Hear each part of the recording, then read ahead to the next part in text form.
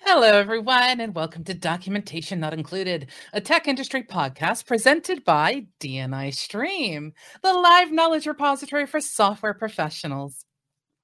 I did it. It's Thursday at 7 p.m. British time, and we're live on twitch.tv/DNI Stream. I am Josie Howard, and as always, I have the best co-host ever, Chris Seabach. Not sure about the best co-host, but thank you once again, Josie. And hello to everybody in chat. Once again, please do get involved. It is a live show, and we do field questions. Your comments are always welcome, and you may get things read out on the show. Yeah. And before we get going, let's do our icebreaker, as we always do. It's a chance for me to ask questions about things that have nothing to do with either programming, development, software, or IT. And I have a great one because it's animal related. People who are listeners of the show, watchers of the show, know that Chris and I kind of have a small love of animals. So here's my question. If you could teach your animals to say one word to you in English, what word would it be? Well, it sure as hell would not be meow, because Big Meow, that's all he said. Oh, he's getting worse as he's getting older. The vet told us that he must be going senile as well, so God bless him. Oh, no. Those his little cotton socks. One word would be trays. Why trays? It would be our cats. In fact, guinea pigs as well, because the guinea pigs have trays as well, surprisingly. We've trained them to use litter trays in the corner of the little cages. So it's litter trays. I need to know when the trays aren't good enough, because I don't have the same sense of smell as them, and I want to make sure that they are comfortable, weeing and pooing in their trays. So, well, that's kind of funny, because for me, it would just be garden. Similar kind of thing, yeah. It's pretty much similar to kind of thing. Both of my puppies are pretty much getting up there in their age. One of them is over 15. And one of them is pushing on 12 and 13 right now. And I'd like warning, because I mean, with cats, at least when we had our Java boy, he had a particular meow for when he wanted attention, a very specific meow for when he wanted food, a very specific meow for when he was just goofing off, and a specific meow that said, if you don't let me outside, everything you know will be ruined. But unfortunately, my puppies don't have that. So being able to know when they actually need to step outside or, take care of themselves means that I can immediately take care of what needs to be done. I don't have to sit there going, why are you standing in the doorway of the you asked to go out, but you're not going out. What is wrong with you? I would say that almost everything else with our animals, like if they're ill or they're injured or they want food or they want they want some affection or they want love. I was telling you just before the show, our Leela today, one of our cats, she sometimes jumps on the bed when I've had a shower and wants a love, and it must be because I'm clean or something. I don't know, because I'm freshly out of the shower. Don't smell like her dad anymore. Well, maybe that's probably it. But they've all got a very specific way of telling us something. But the trays, I genuinely don't know when they're too smelly. Could be after one use, it could be after 15 uses. I've got no idea. Or with cats, knowing that they don't like the litter that's in use. Yeah, that would be very useful, but I mean, I think they're all, one of them, they're going too deep into how our cats use our litter trays. See, I told you that had nothing to do with Dev, right? Yeah, so Anyway, today's show is entitled Migration Mumbles Part 2. We have done a show on migration before. We had one of our guests, Mark Walsh, one of my friends, who came on and talked to us about code migration specifically.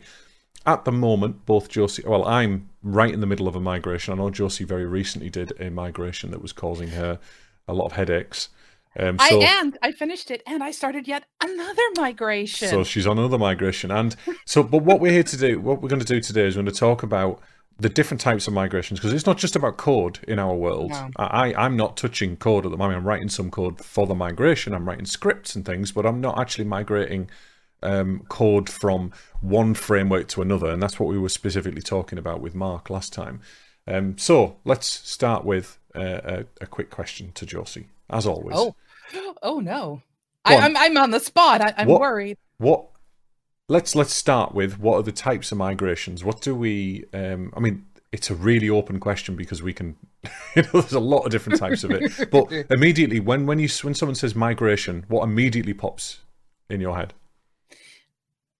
Well, at least where I'm at is they're either migrating locations for servers or platforms that they're using, or they're migrating from one particular framework to another framework. So that's the main ones. When I've been brought in to help someone with a migration that's more process oriented, that is another one as well. So, they're helping people follow a particular path in a project or bringing a project back under control, that kind of a thing. Like, it's those three key ones seem to be the ones that I end up having the most, that happen the most to me. So, it almost sounds like I'm complaining. It's the same here. I have almost exactly the same code, process, or some kind of infrastructure of some description, whether it's hardware or something software related. But there's one thing that all those three things have in common, and that's people. Yes. and every single time I've had to do a migration, I have to, especially with the bigger clients, with the bigger teams of people, or more than one team involved, I have to very carefully plan it and impact those people as minimally as possible. I can't really, because their work is what pays the bills, what pays the client's bills. It's what pays me ultimately as well. So I need to make sure that I'm making as little an impact as possible on those people. So let's talk about how we do that. Well, that's the thing. In my case, one of the things I'm doing right now is there is a set of clients that are moving from one hosting provider to a different hosting provider, and I am basically the pipeline for that. So key things are making certain that the site is always available, making certain that the visitors aren't impacted, making certain that the people who actually use the site and update whatever it is they update can do what they need to do. Like, there's a whole part of the process involved with that. And of course, in my case, it's not just the production platform that has to be moved. It's also the staging platform as well. So it's a chance to sort of reevaluate everything. So one of the very first things I do is I try and ask what the requirements are. What is literally required? Like, what is if this happens, it is the end of the world for us as a team. What do they see as their major blockers or showstoppers? Is actually an old term back from Windows 95. The book Showstoppers. I highly recommend reading. It wasn't Windows 95, it was Windows NT, I think it was actually. It is going back a bit, but Showstoppers was actually a name of a book written by a guy who was involved in that. Anyway, point is, if I understand what they literally cannot handle as a threshold, I can actually then start to figure out, well, who's really going to be impacted by this? And then I can work with each one to say, hey, for example, your mailing platform is going to be impacted, and there's going to be about a 5-minute window where there could be a glitch, but I do everything I can to limit that. So I try and have things running concurrently in some cases, in other cases, but it's literally making certain that I talk to them, because if they don't tell me, like if they say just move all this stuff, and I'm like, does this mean that I could just put up like a big old, construction worker GIF that just says, hey, we're busy right now? Or, no. I need clear, delineated rules of things that just can't be processed past. So I have my box that I can then build my sandcastle in. Yeah.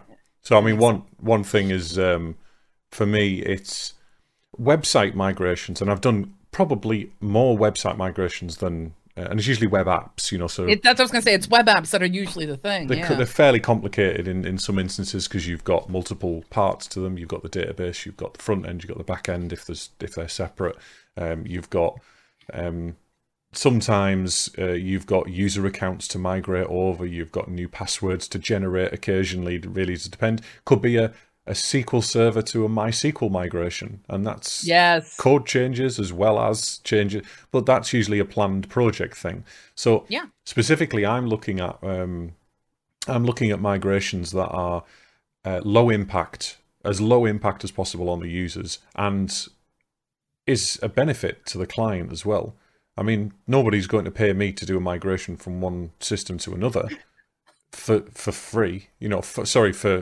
For want of a better term, for giggles, if you know what I mean. They're not just because we felt like for it. fun. The old excuse we have in the world of IT of I did it just because I could does not apply in a business sense. And certainly not in a migration sense either, because migrations can be very complicated. And often when we start a migration, as no matter how much work we put into planning it, in fact, not often, all the time, every time you do a migration, something happens, something crops up that isn't catered for. And this is another reason that I don't necessarily work on a kind of on a fixed price way of working when it comes to migrations, because they change considerably. I've every step of the way. I've spent about 2 or 3 weeks, if not longer than that, having. I'm currently right in the middle of a migration right now, so I spent 2 or 3 weeks speaking to client, getting requirements, speaking to all of their staff, figuring out what would be the best case and the worst case scenarios, figuring out kind of what the general path is. And again, as you said, they're absolute can't-haves. You know, we cannot change this. And unfortunately, or fortunately, depending on how you look at it, they've been quite flexible. But at the same time, they have some can't-haves that have changed since we've started the migration. So the scope is changing.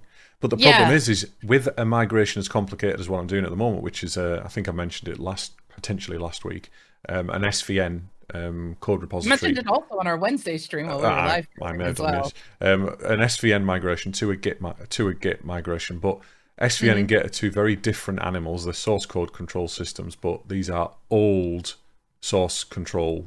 So this is a very old repository that has got 25 years of history that needs to be migrated over into the new way of working with Git. But the problem is with Git is that there are all these caveats with how modules work, submodules, and Git repositories should be structured, and there's lots of things we can do to hack it, but the ideal world is kind of where they want to head.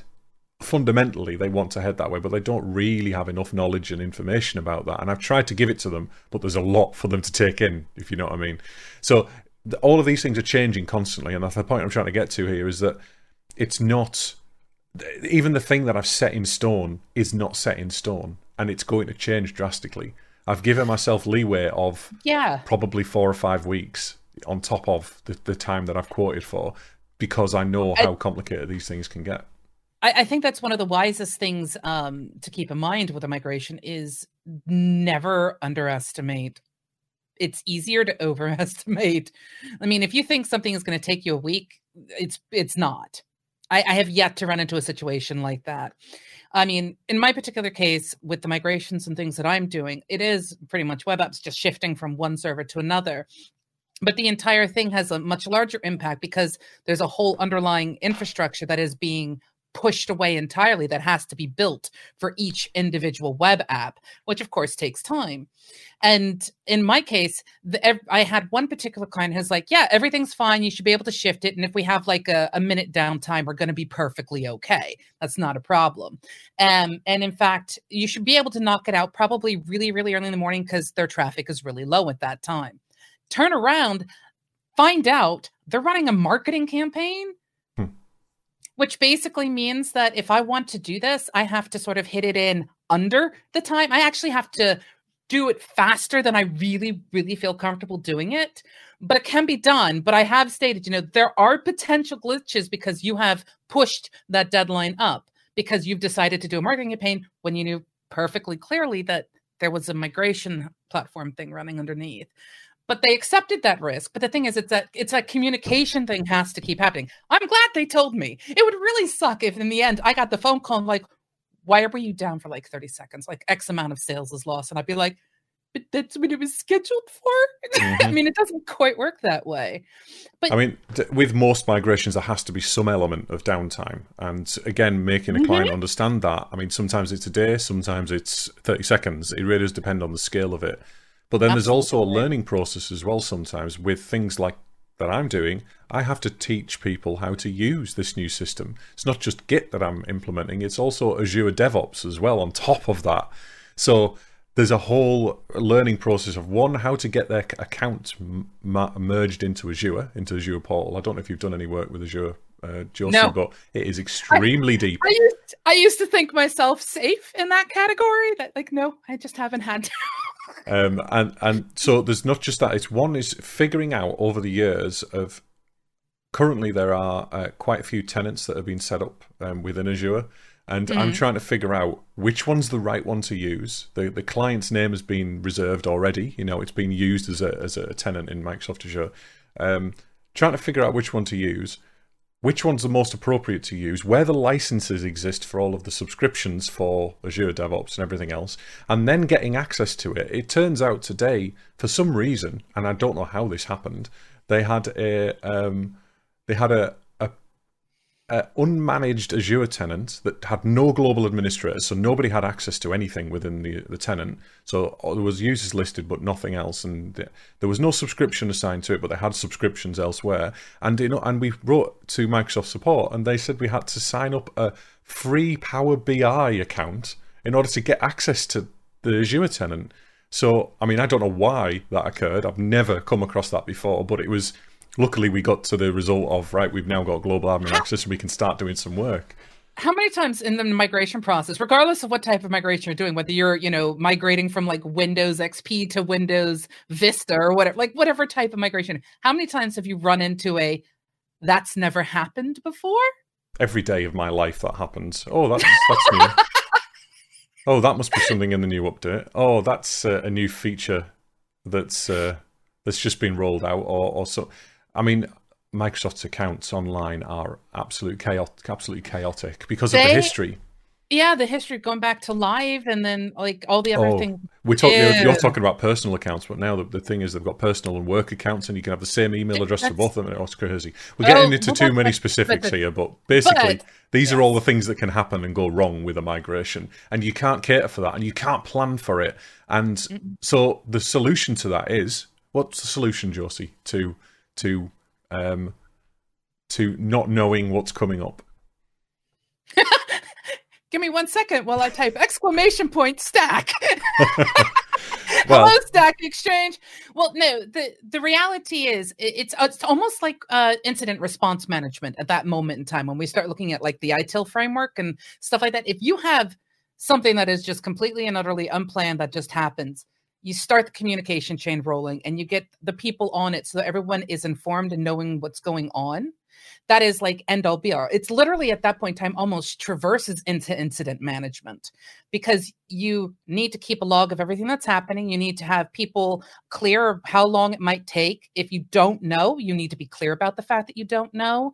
If you're run across an issue, and for example, I ran across an issue with one particular migration where I ended up waiting 48 hours for the actual creators of one tiny piece of an app that was imported in. They had to go and figure out what happened. I mean, I had to wait 48 hours. They had an entire team, and there was an entire migration process at a massive blocker point. Now, you can plan for rollbacks, mind you. I mean, that should kind of be part of a plan anyway, but sometimes you get to a point where that rollback is no longer an option. I mean, there's always that one break point for it. But that's during the actual migration. So that's when you've pressed the button to do the migration itself. So previous to that, my solution for this, and most enterprise level solutions for this kind of thing, is planning and discovery.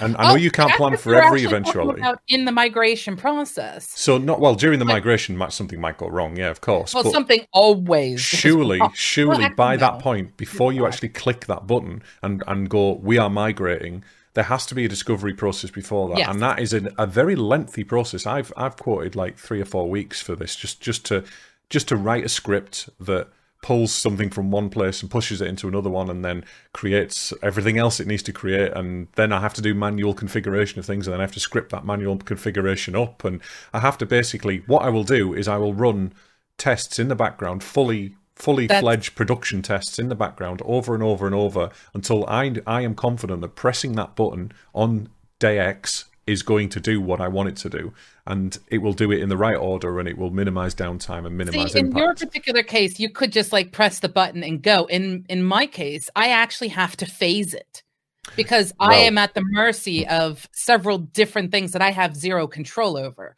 For example, propagation. Yes.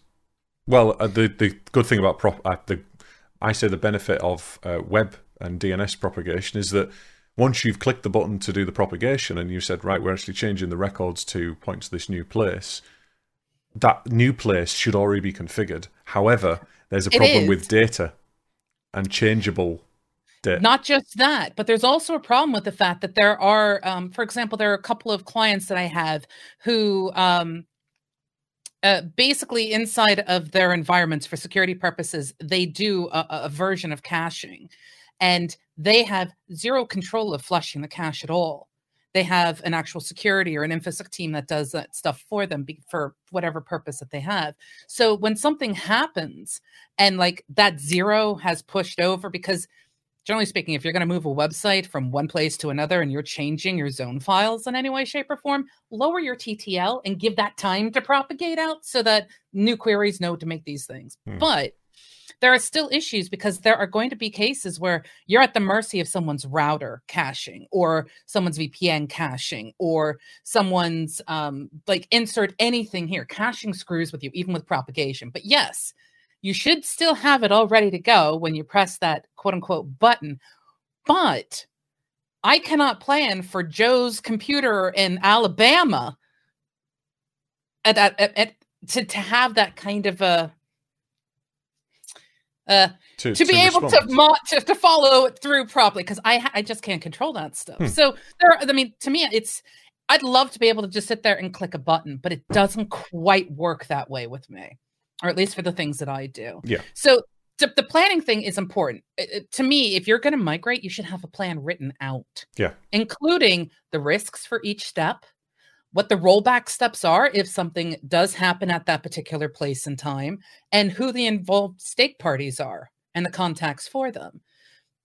You have to be able to say, hey, it's done, it's not done. Or, hey, we got to this point and we had to stop because insert some reason here. I mean, like all of that has to be, but the communication is so key. So there's one thing that you mentioned there about phased rollouts as well. I'm in the process of doing a phased rollout because of the way that I work with this particular client and this particular engagement, because everyone is different. They are. No one does them the same. I've quoted a 5-phase rollout, I think, for this. And it includes things like developer training. It includes things like the final switchover. But the actual early phases are all about discovery. They're all about figuring out how to do the migration, writing the scripts to do it, and actually figuring out all of the potential pitfalls between the systems. I've discovered so many things in the last week and a half that I wasn't aware of. I wasn't aware were going to be a problem. I just assumed it was going to be, and again, this is an assumption you probably shouldn't have. It was going to be very clean copy and paste, really, between directories, and then copy history over and things like that. There was an actual migration path for this. There's one set up. Git has a tool to do this, but then the complexity of the size and the sheer amount of history and revisions and commits in the source is complicating things considerably. And again, without going into too much detail, it's just not what I thought. So we have to bounce back and forth, and there's a constant. Even though I've already warned the client, or advised the client rather, warn is definitely the wrong word. I've advised the client that this new way of working is going to have, this is the best practice for it. The client's come back and said, well, we actually want to work this way. And I've said, right, well, these are the caveats that I'll put in place. I'm happy to kind of go on that assumption, but these are going to be the problems that you'll face going forward. And we're almost doing a 180 and almost going back to what I originally said, because of the problems that I found while I've been doing my investigations. So specifically around how to handle dependencies in SVN, we have these things called externals. This is actually part of my BYOM later, so I'll probably try and repeat it later on. Maybe you should hold it a little tight. Maybe. But anyway, so the problem is with the dependencies at the moment. Dependencies are directly referenced within the SVN repository, but in the Git repository, in best practice Git repositories are small, concise, and their dependencies are all managed by package managers normally, like npm and NuGet and that kind of thing. So you would deploy all your dependencies to an independent artifact server of some description and then reference them from there and reference specific versions. Whereas they kind of currently manage everything in one big massive repository and update things as they need and whenever they want. Spaghetti repository. It's quite well organized, I've got to be honest. It's not, for what it is, for the age of it. Doesn't necessarily mean bad. Well, no, that's what I mean. But spaghetti. The term spaghetti and the term monolith have negative connotations. It is a monolith. There's nothing you can say otherwise. That is exactly what that software project is. But there are certain things we can do to kind of gradually move them up into this new world, a new way of thinking. But it's a lot of process change as well. It absolutely is. Are you finding, or at least with migrations that you've done, including the ones that you're currently doing, that you actually have to do a test migration? I'm doing test migrations a couple of times a day at the moment. Do you actually test the migration plan after you've written it? Or do you test in phases for each individual part? Well, it'll be in phases because I am delivering phases 1 and 2 at the moment for this, by a specific date. And the discovery part of things, I'm implementing and discovering the migration plan and the migration scripts that I'm writing. This is going to take a while because they're complicated, Right. Once I've done that, I will run them over and over again, and I will get them to a point where it's comfortably migrating and the destination looks like it should, and all of the destination looks and acts as it should, and then I will wipe the destination and run it again from scratch, and I will run it and run it and run it until I get to a point where I'm comfortable in doing that, and then the actual plan that I'm writing alongside it, one part of that plan will be run migration script. Takes 2 days to run the migration script, or however long it takes, which is chaos, absolute chaos to me in my head, because nothing takes 2 days. But it's just, that is the way this has to work because it's so massive. Well, it's 25 years, you know. And then after we've done that, then there'll be things like, right, now we need to switch the developers over to using Git. Now we need to do some training before the switch. Then we need to start looking at the old repository because they're still using it for some projects, but not all projects. And we need to start referencing the new dependencies. And so all of this is part of a very long term. At the moment, my delivery is quite short, but it will be a long term thing that I have to continuously change and improve. And there's nothing you can do about this. It's just a long process. Have you ever been a part of a migration where you've had to get a manufacturer involved? Yep. A number of times, yes. Usually Microsoft, to be fair. Okay, that's fair. I mean, I have witnessed a migration of a monitoring platform where they were going from one specific type of monitoring platform to another. So think of like going from like Cacti to something that has a little bit more beef or something like that. And the manufacturers, in this particular case, of the particular software had to be involved, or the application that they were going to be migrating to. Software is so old school as a term, actually, now that I think about it. But they had to get them involved, but they were at the mercy of the schedule that they had. So where they thought that they had, 6 months to prep and prepare and get, the different resources and servers and all the infrastructure in place, they kind of received an email and said, hey, you know what? We're going to be there on Friday. And I have never seen people panic so much. Now, luckily for me, I wasn't involved in this. I watched this from afar. But talk about stressing people out. I was just curious if you've ever had to deal with that, because I've seen it happen in a couple places. So, for example, for companies that are responsible for the actual hardware underneath the serverless architecture in the world, if you have hardware blow up in such a nasty way and you actually need to get the hardware techs out there, you're still at their mercy. But I've seen them blow up in the middle of a migration before, and that hurts me. I'm actually really terrified for you, Chris. You have a 2-day migration. What happens if something happens to the power in that time? Well, my plan is to run the final migration on a VM, which is on a hypervisor, which is powered by a UPS. Industrial grade or UPS. Now, I'm only doing that because I want my computer for other things. I don't want to spend 2 days not clicking on the X by accident, basically. That's the only reason that I'm running that script on that server. But this is why you do things in a console, Chris, because there is no X. There is in the consoles I use. Control C. And X. Well, yeah, on Windows there are, yeah. So what I'm saying is I don't want to accidentally stop the process or accidentally shut my computer down or something happen on my computer that crashes it. Or this is a workstation. It's meant for work, not for actual processing. Even migrations are a serious piece of work that needs to be run in a controlled environment that's stable. I don't have control over that environment specifically. It's not mine, it's somebody else's, but I'm performing the work and the tests and the writing the scripts and etc. on my local workstation. And they will be written in such a way that they don't rely on any third-party dependency that isn't installed on the VM or isn't available or anything like that. Right.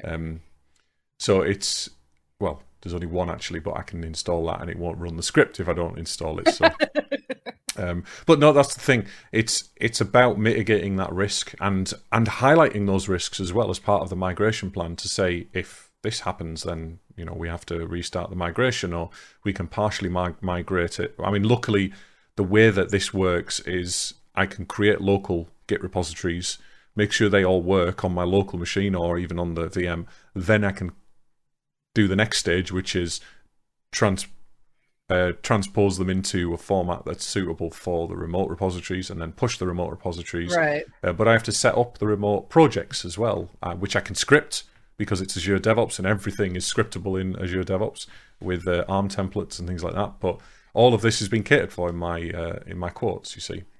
Yeah, it's a hugely complicated piece of work that I'm doing. Have you ever had to do an emergency migration?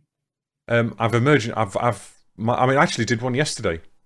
I did an emergency migration yesterday. Woo! And it didn't take me that long because I've already got all the scripts ready for it. But I finally said no to my current web hosts. They sent me an invoice for this year. And I was only thinking about it last week. I was thinking, then send it again. I'm just going to say no to it. And I thought it was months away, but it came in the day after.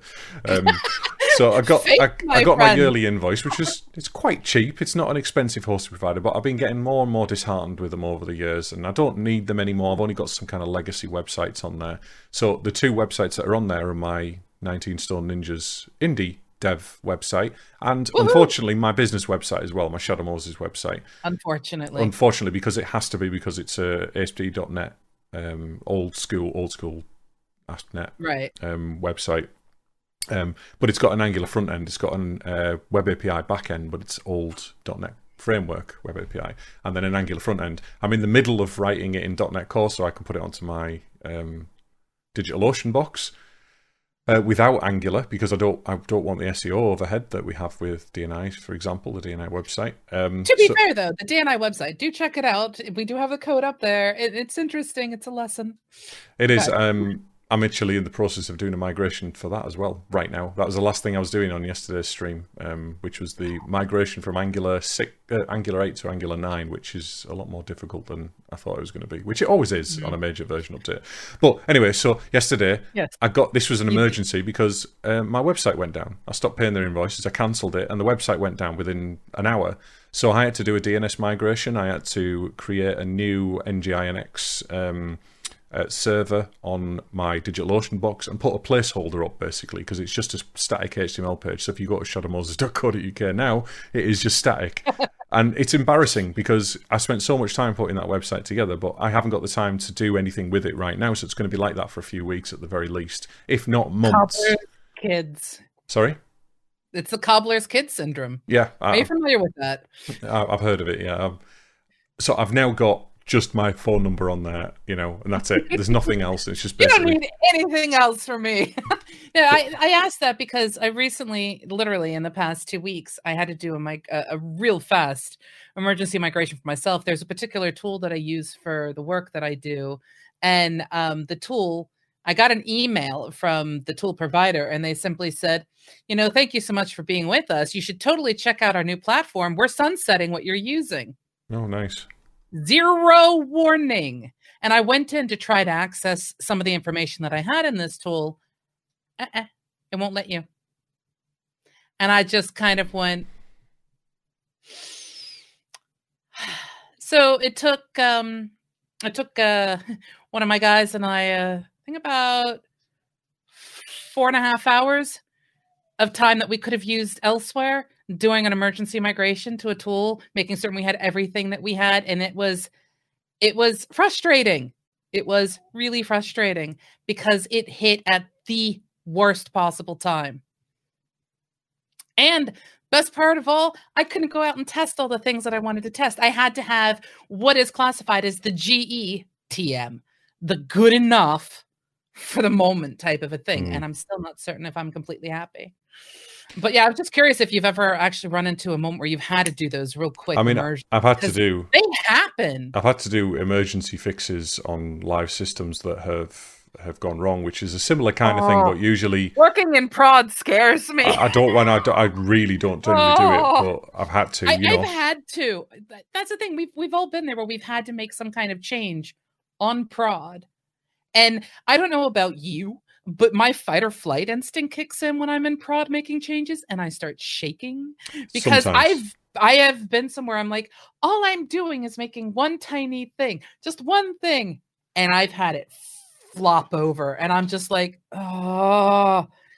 But when you have to do things like that, I do lay out the risk. I'm like, you realize by doing this on prod, there is a chance everything is going to blow up. No matter, but you're just changing like 2 words. I don't care. You might accidentally delete the world. It could be, anything could happen. So we've talked about migrations and not necessarily all the different types of migrations, but we haven't talked about why migrations happen. Why are they necessary? Oh. See, that's the fundamental. That's an interesting one. So when I am asked to do a migration, or when I suggest to one of my clients to do a migration, it's usually because what they're currently doing is, for want of a better word again, legacy, or it's impacting their productivity in the long run, or they have security issues with old pieces of code or old pieces of hardware. For example, I've recently observed, and part of one of my proposals to current client was Windows 2008 R2 is going out of end of life. It's going end of life as of January. This needs to be changed. That's being sunset. Okay. That's 2008 R2 specifically has gone sunset on January 14th, I think. But that was one of their primary internal servers, and although it's internal and it's not the end of the world, it's still a security concern, and it needs to be addressed. And I don't particularly want to be doing any work on that server because it's out of support and there's no security updates, and I don't really want to get blamed if something goes wrong, security-wise. But on top of that, for me, a lot of the things that I'm doing at the moment are migrations from on-site, on-premises stuff into the cloud as well. Yes. And the main benefit of moving into the cloud is that once you set it up, and yes, there's a learning curve, and yes, there's a lot of faff to get to that point. Once you set the cloud up, and once you've got an investment in that, it is so much quicker and so much easier to scale horizontally. It's so much quicker and it's so much more secure in general, although you're in the cloud, so people naturally think it's less secure, but it's actually more secure because the hardware, the software, the fundamental services that are running in the background are all maintained by a multi-billion pound or dollar company of some description, usually. I'm talking about Amazon, Microsoft, someone like that. And I know you'll have different concerns here, but I can guarantee that if you look at if you look at 90% of internal servers for smaller companies that aren't using the cloud, their servers will be 10 years out of date. They won't be getting security patches, and they'll be using technology that is full of security holes and is pretty much obsolete and hard to maintain. Well, everyone who knows me knows I'm more like Darth Securitas, and I'm just simply going to say, sometimes the problem isn't the fact that things have gone out of date. It's just that there's nobody who pays attention to the security, period. That happens too, yes. Or if they are tasked with it, they're maybe not as experienced as they should be, Yeah, but going back to the why migrations happen at all, I personally find that a lot of it has to do with the fact that many of them are forced into it. So, for example, in my case, I do a lot of website hosting, and I have had clients come to me and they've said, can you help us? The functionality for this no longer works. And I'll look at it and I'll be like, that was written for something that no longer functions in this language. It's kind of been out of not use in like 5 years. Ouch. And I'm like, okay, no worries. But they're being forced into it by the underlying infrastructure, because a lot of the clients that I work with aren't big multi-conglomerate people. They're like your mom and pop pizza place down the road, or, you know, like a manufacturing center or something like there's different things, and they're not overtly knowledgeable about this stuff. But a lot of times people are finding themselves forced into it. That's another one that I see end up happening. I think, yeah, forced into it for two reasons. One, management sometimes might just say, we're doing it. Not giving you a reason why, we're doing it, right? We're talking about, again, permanent employees that are kind of, right, this is the new project. Not necessarily telling them why, but, you know, there's usually a fundamental reason. Either they've got additional budget they need spending if they're a big company, or... That is a big one that tends to happen around this time of year. Or most of the time it's, right, we're coming to end of life. We've just realised that this product is no longer supported, or this product uses Flash, for example. I have just started doing some work for somebody where their product is primarily based on Flash, and I've had to enable it in all my browsers to get it working. I'm sorry. I know. I didn't even realise Flash was that obsolete, I've got to be honest with you. I haven't used it for so many years, and I didn't realise that browser, every time you load Chrome up, you have to re-enable Flash every time. You cannot have it enabled by default every session you start up. So they are forced into it because of technological advancements or security flaws that, you know, things that have been deprecated because of security. It's the same kind of thing, just at a different level, at a software level rather than a hardware level. Yes, I've actually seen migrations also happen to save money. Well, I mean, that's again what I was saying about productivity. Well, not that kind of productivity. I've migrated a client from one like hosting provider to another simply because they would have had a cheaper price at a different place. I've had that because people wanted to migrate code from .NET Framework to .NET Core. So, I mean, that's a huge cost, usually, especially if it's a big application. But they want to do that migration so they can save a significant amount on Linux-based hosting versus Windows-based hosting. The licensing fees are outrageous for some things. They absolutely are. And it's moving into Docker containers, because the licensing fees for Docker containers are non-existent. You can create a fully fledged SQL server for nothing. And it's fully fledged. It's not the enterprise grade version, but it's more than enough for most applications. Most people can get along with it just fine. Or use it all from going from SQL Server or Oracle or something like that to MySQL or MariaDB, because they're free, or they have free versions. And the thing is, now, I mean, Oracle I don't think does, but SQL Server now has free tiers because of that. Because MySQL is making a huge taking a huge portion of their market now, and we can link to it from .NET, you know.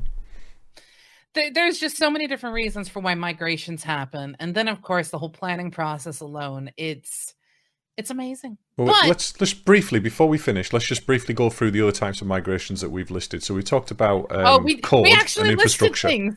Yes. So we talked about code and infrastructure mostly in hardware migration. Say, for example, we did a little bit of some hardware needs to be upgraded. It could be anything. Could be CPUs, memory, GPUs, full boxes, RAIDs. Yep, RAID old controllers. School RAID 5. It could be an ALM migration, such as moving over from an application lifecycle management system, like I'm doing at the moment. It's not, ALM is not just about the software or the processes, the SDLC.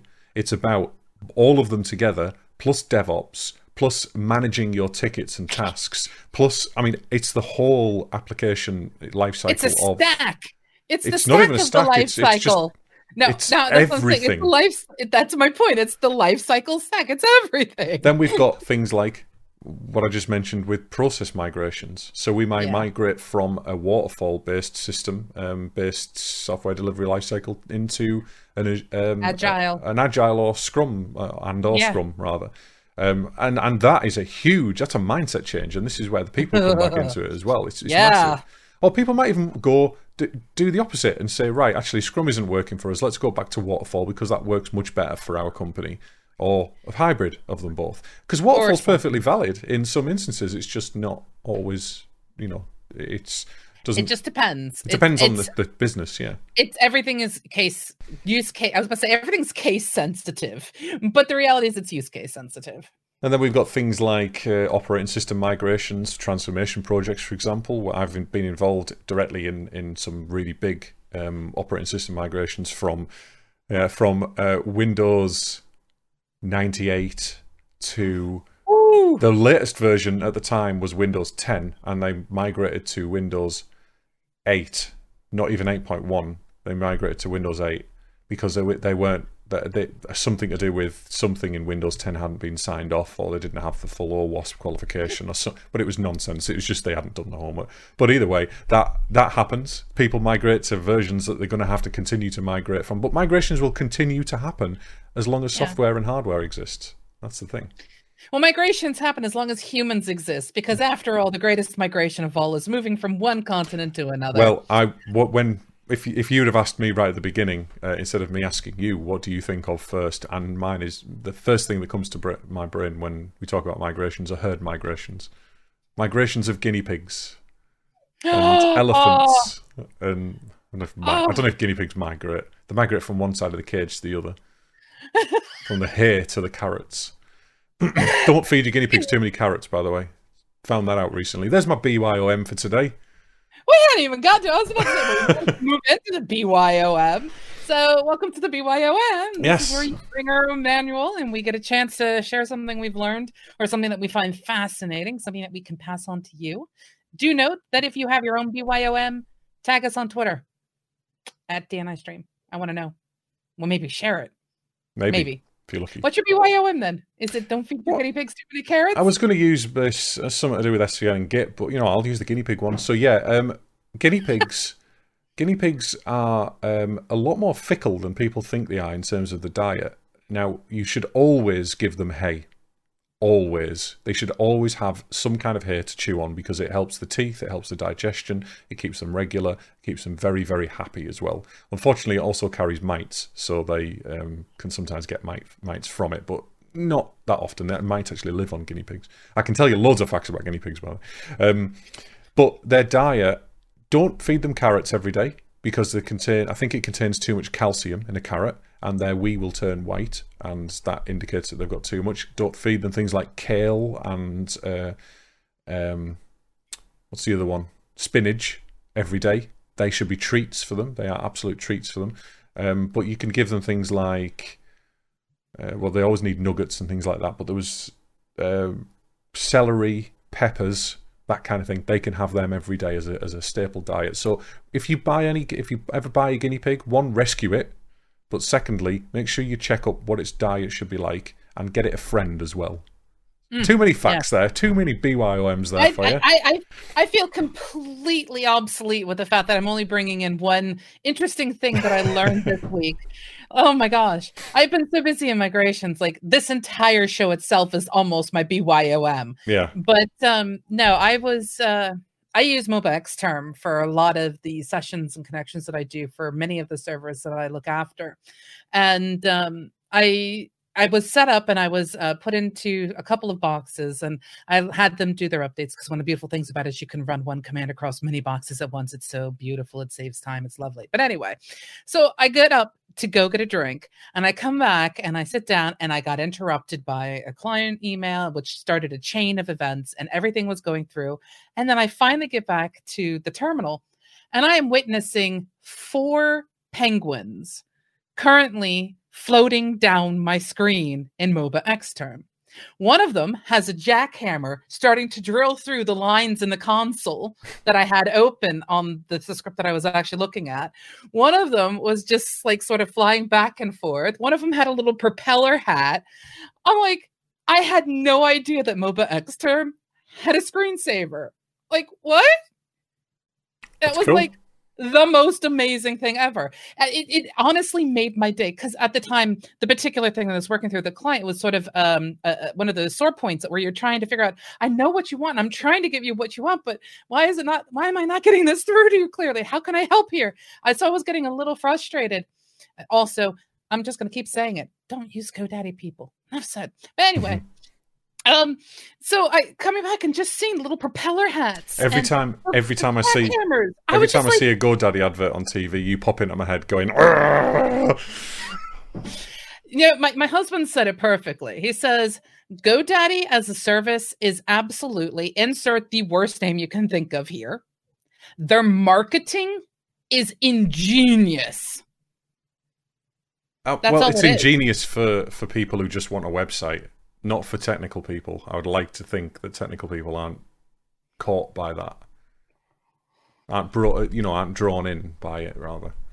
Tiltepe apparently also had the MOBA Xterm little swishers happening, but they made my day. It's all good. I use Commander in Windows, so I can put a background on mine, but that's about as far as it goes. Well, in my particular case, when I'm doing massive groups of, updates for servers and things like that, it's just so much easier for me to have everything open and press one line and just send it all off to do what it needs to do. Yeah. That's why I use it. But, hey, things happen. So I think we've finished. We are. We're at the end of our show. A massive thank you to everyone in the Twitch chat who got involved. Hello, Tiltepe. Hello, Ancient Coder. We see you. And we see a couple of others of you who are just lurking. Hi. Nice to meet you. Yeah. We do also want to thank everyone who listens in the future to this particular podcast. And you can visit our website on www.dnistream.live. I haven't yet put it live because I'm upgrading Angular to 9 and it's a nightmare getting the SSR working, the server-side rendering universal new stuff. They've changed the engine completely as to how it works, so I'm having to fix a few things and get it all working. You can go on our website, find all our Discovery platforms, sign up to us on iTunes and all the other good things. You can always use it to contact us as well if you want to come on the show as a guest. If you've got any particular subjects you want us to talk about that we may or may not have any experience in, we'll try our best. If we don't. Yeah, and we also are trying to constantly find guests who want to come on and potentially teach us things too. Absolutely, yeah. Chris may be perfect, but I sure as hell are not. Oh, well, I'm perfect, but I'm only perfect up to a point. I am only perfect about the things I know. After that. You're practically perfect in every way? Almost. But yes, and you can go to our Twitch channel as well. Actually, you're on our Twitch channel. Follow. There. Yeah, over there. Follow. We'll figure out this streaming thing someday, Chris. We will, one day. So you can follow our Twitch channel, and I do quite a lot of development vodcasts as well. Oh, it's all going wrong. I'm not following the script. That's the problem. You're not following the script, and this is why it's failing. But it's not really failing. It's evolved. It's migrating, Chris. It's what it's doing. So, in answer to Ancient Coder's question, what platform is our podcast on? It's on all the platforms. We host on something called Fireside. So we're on dnistream.fireside.fm. But if you go on to www.dnistream.live and click on the podcast something, there's a drop down. Listen to us or something like that. Yeah, listen to us or something like that. There's a drop down, and it's basically Spotify, everything else. So you can Spotify, find us on Apple, iTunes, Google Play, Castbox, you name it. We are going to be in the process of doing some renaming of some things as well when we go live with our new website. But other than that, it should all be good. Should be. Yes, and we do, of course, hope to see you all next week on Thursday, 7 p.m. UK time, here at twitch.tv/DNIstream. I'm not going to immediately read that last line because there's one last thing I would like to ask. If you are listening to us and you like what we're doing, please share us with your friends. And if you really feel like giving us a little ego boost, Chris's beard may not need it, but I might. Feel free to leave us a review or something on iTunes or something. Can you do that on iTunes? Yeah, you can. Oh, cool. Excellent. Have you not? Oh my gosh. Never used iTunes because I don't touch Apple products. I'm sorry. I to be blunt, the only reason why I have an iTunes account is specifically to make certain we can put our podcasts up there, because you have to have an iTunes account in order to do so. And I would, it's not that I have anything particularly against Apple products. It's just never been a thing that I've been interested in. So I had an iPod. Oh, I did, and I broke it. But I won it. All right. I've never bought. I dropped mine from about that distance onto a carpet, and it smashed. So, what's the point if it can't resist that? You know, I just I saw the greatest cartoon. It was an old Nokia brick phone sitting on a rocking chair, and it had like 2 iPhones on the ground going, "Tell us about the time you fell from the 3rd step, Grandpa." I went, oh, that is such an amazing cartoon, because all I could think was, yeah, stuff was made better back in the day. Yeah. Back when you could buy a television and it'd last you 30 years. I've still got a microwave downstairs that my mum and dad got for their wedding. That I think it was a wedding in the 80s, and it still works and it's perfectly fine. You know, it's only 600 watt, but it works. It's loud. It's like a plane taking off, but it works. You know. Yep, but yes, anyway. All that's left for us is to say bye-bye, and if those of you who are live watching us stick around till afterwards, we might go looking for a friend. Yeah, I think we'll do that in a minute. Bye all. Bye everyone.